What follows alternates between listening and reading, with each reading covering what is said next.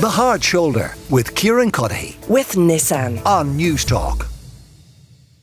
Thank you very much, Eamon. It's just gone 5 o'clock. It is The Hard Shoulder. It's Anton in for Kieran, and we are at the end of a week that has been remarkable in terms of the fortunes of our state-funded broadcaster in the form of RTE, because RTE had made a number of statements. The chairman had appeared, or the chairperson had appeared on 6-1. The interim Deputy Director General had appeared on 6-1. We'd had statements from Noel Kelly. We'd had statements from Ryan Tubridy.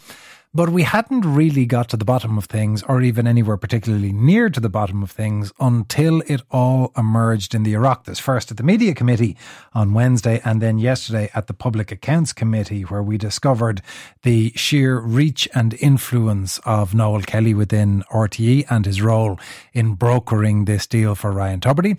We saw how many people were involved with knowledge, and some fairly significant knowledge, of the nature of the deal, and the fact that there was, as it was described by the former chair Moya Doherty, a covert deal paid out of a slush fund to find a way to get money to Ryan Tubridy that wouldn't be seen to show up in the books. And it has led to a number of questions about what now for RTE, and how it rebuilds trust, and how it rebuilds some form of decent corporate governance within the organisation. In a second, we're going to be talking to Brian Stanley, chair of the Public Accounts Committee, who of course was chairing that committee discussion yesterday and was privy to all of the evidence that came before it. But before that, a small reminder of all that's happened. To me, growing up, RTE, The Den, Planet Zog, you must be living on it if you're asking us to actually believe that no one else knew. Who are you lying to? Taxpayers, the government, the people who paid the licences. I'd love to see some of the licence fee payers who are being prosecuted to hurt an imprisonment getting these kind of chances, having sweet deals, having a 50-50, 20. Just laughable. I don't mean to, make a joke here, but in RTE the joke is that the RTE guide is the perk. As a trained accountant and a former financial controller, I am appalled as to how payments were recorded and presented in the RTE accounts. What was the motivation here? It appears to me that this was an act designed to deceive. Yeah, there was 10-year IRFU tickets bought for what it cost through the barter company, 138,000 euros of taxpayers' money. Fairly flippant with taxpayers' money. I mean, hold on. You see, what galls the public is RTE cry poverty constantly. And here are you, as commercial director, a redundant chief financial officer that's not aware of anything. And here you are, flashing taxpayers' money, hiring a coach to take you from Drumcondra to Croke Park, bringing the hubby along. I don't know what my exact salary is off the top of my head, but I can give you. It's absolutely outrageous. Chief financial officer of RT can't tell us what he's paid. We're supposed to buy that. It depends who the fraud is against. If anyone has lost out, I mean, you could say the tax. My own opinion is maybe the taxpayer was defrauded, but. That last voice there was the RTE Chief Financial Officer, whose salary ultimately was disclosed at the Public Accounts Committee thanks to the intervention of the chairman, who indicated that he would expect that to be provided as part of the evidence. Well, that chair is Brian Stanley, who is Sinn Fein TD for Laois Offaly. Brian, you've had the scope since yesterday evening to reflect on what was said to the committee. As we now stand, what do you see as the issues for RTE? Well, now, what we've seen this week and what we saw yesterday at the Public Accounts Committee was a sight to behold.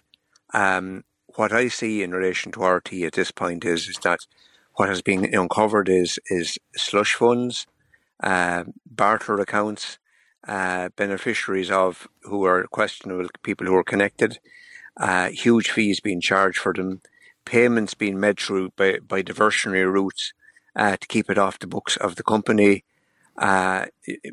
corporate funds being used for all kinds of codology. And what we've got is that we've spent a week trying to wring the truth out of them, and particularly yesterday, bringing them back and forward over the inconsistencies of what they've said. So what we have seen is a complete failure of corporate governance. We're told that everybody operates in a silo out there in RTE, so they don't know what each other is doing, so they're not all to blame for it. Yet we have a 9-person board, and they don't live in different countries, and they do work for the one company, and they are part of the one team. That's the important thing to say to your leaders, or say to your listeners this evening. Those leaders in RTE, they of course they meet, of course they work as a team. They're a corporate entity. They're the executives at the top of the tree, led by Dee Forbes, and of course they will be tic-tacking with each other. But this thing of, we asked for Dee Forbes' resignation, we get rid of her, and then we blame everything on her. Yes, a lot of what happened can be apportioned to Dee Forbes, and probably, one of the most responsible person, because she was Director General. But the head of finance, the head of legal services, the head of the commercial section, and so on, their head strategist, Rory Coveney, I questioned him yesterday about all of this. All of those people, should know what's going on, should know about these. Well, many of the people that you've outlined, it was evident from both their evidence from the statements that they did know what was going on. We were told that the Director of Content was aware of it. We were told that Adrian Lynch was aware of it, although he said that he wasn't aware that it was underwritten. We know that the Commercial Director was aware of it. I mean, the evidence is that these people were directly involved in one way or another in either the creation of or an awareness of this payment. We have established, despite her denials, that her fingerprints of at least 5 other people are right across all of this, what I'm after. Can I ask, Brian Stanley, the people who weren't present before the committee, because obviously the more the evidence went on, the more that we saw that it related significantly to the engagement of Noel Kelly. So the committee didn't hear from Noel Kelly, nor did it hear from Dee Forbes, nor did it hear from Jim Jennings. Have you a desire to hear from those people? Well, no, I was going to come to that. We now have the powers to compel them to attend. We were granted those powers by the Dáil this week, special powers to do that.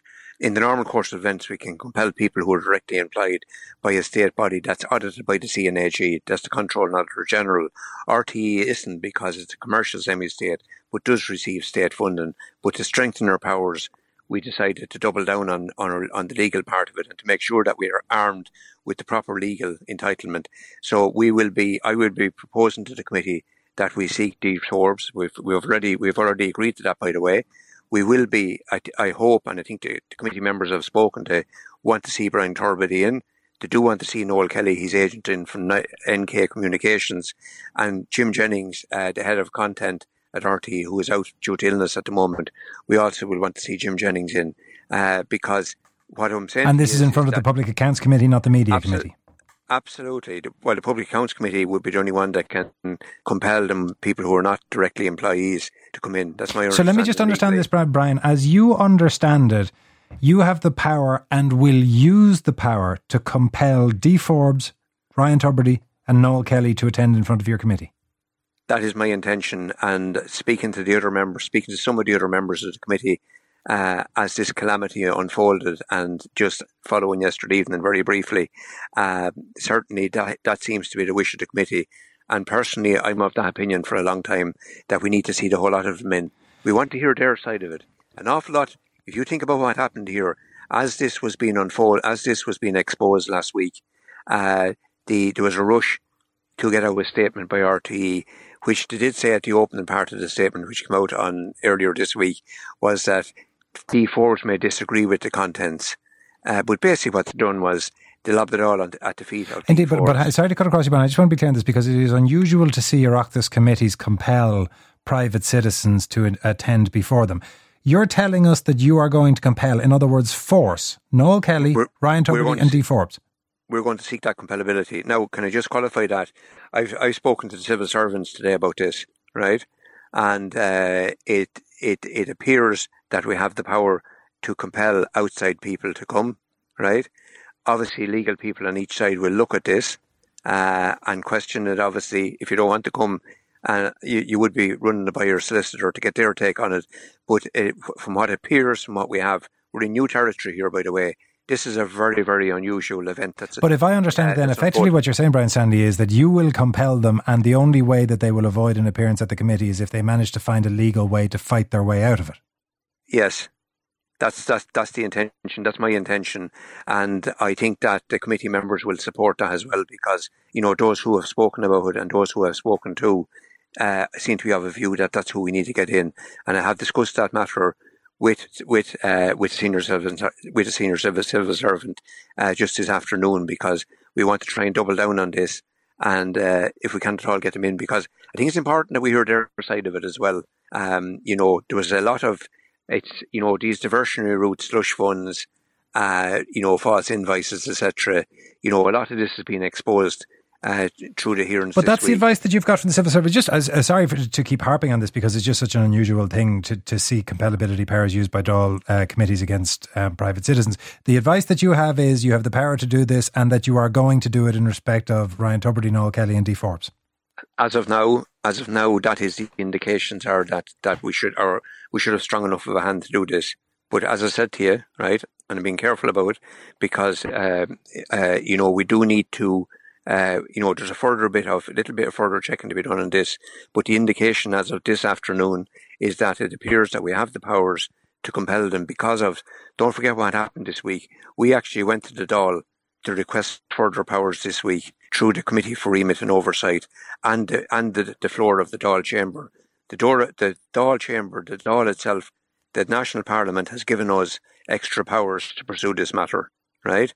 And the read of that from my conversation this afternoon is that it appears that we do have the powers to compel people who aren't in the employment of RTE to come in. Do you think you're going to be facing a legal fight? I don't know. I would hope, and I would make this appeal, right? After what has unfolded in the last 8 or 9 days, I would say to people, to cop on, if they want to have any credibility for the rest of their life in wherever they go or wherever role in life they want to play, it's best to come in, get it all up on the table, hold your hands up and say sorry to the public and to the staff in RTE and to other people who they misled. Okay, can I ask, there's a number of other issues then emerging, Brian Stanley. There's obviously the people who weren't there and the roles that they played, and we've discussed how you're going to compel them to attend. The other issues that emerged may require follow-up, I would have thought, and you can tell me what your view is. Issues like whether or not there will be a regime change at the highest level within RTE, which is what the NUJ is calling for. Issues as to whether or not agents should be allowed to continue to do the work that they do at high level within RTE, which the NUJ has called to end. And issues around governance of things like expenditure, like the €180,000 on rugby tickets. Where does all of that go? That has to go. That has to go. I told them that at the end of the meeting yesterday. That all has to go. That's the end of it. I mean, from now on, everything has to change. And the sooner, I'm anxiously awaiting the terms of reference of the review commissioned by the Minister for Communications. That's important that we see that quickly, and the terms of reference are extensive to give somebody with the power to go in there and to do a full examination. And whoever has to go has to go. But it's absolutely clear to me that there has to be a complete change in the management team. There has to be a complete change in the accountancy practices. Dodgy accounts, hidden money, diversionary routes to pay money, funny money, that all has to end. That can't be no more. And there has to be some level. There can only be one accountancy system and one financial system within a big organisation where 1,800 people are working. Okay. There has to be.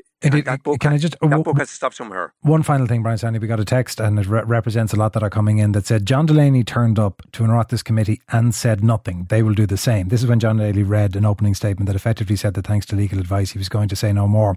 What happens if that's the response that you get, that they attend but they quote legal advice and don't speak? Well, if somebody wants to come in and do that, obviously I can't stop them from doing that, but that also has implications. So people want to continue on, in their career, doing whatever they want to do. There's the court of public opinion. There's a credibility. And what I would say to you is there may be other avenues as well. But my strong advice is that even at this point, is that for those other people who knew about this, and I've named 4 people, they should come in at the earliest opportunity. Two of them have health issues at the moment. That's fair enough. As soon as you're medically fit, do please come back to the Oireachtas Committee. And I would say we shouldn't even have to look to compel you. Do the right thing as citizens. do the right things. We're supposed to live in a democracy. And the same thing for, the likes of Noel Kelly or Brian Tubridy, that they volunteer to come in. They shouldn't need to be compelled. We shouldn't have to go to all the rigmarole of legally compelling people, for God's sake. They're being asked to come in. They were being fed from the public purse. They were receiving big amounts of public money. Okay. They're accountable to people who are listening to your show this evening. Do the decent thing. Okay. Do the decent thing, come in. We have that point, Brian. And if you don't, we're going after you. And we will use whatever powers we can get our hands on to get you in before the committee. Brian Stanley, thank you very much. This is Brian Stanley, Chair of the Oireachtas Public Accounts Committee and Sinn Fein TD for Laois Offaly. Back. The Hard Shoulder with Kieran Cuddihy. With Nissan. Weekdays from 4 on News Talk.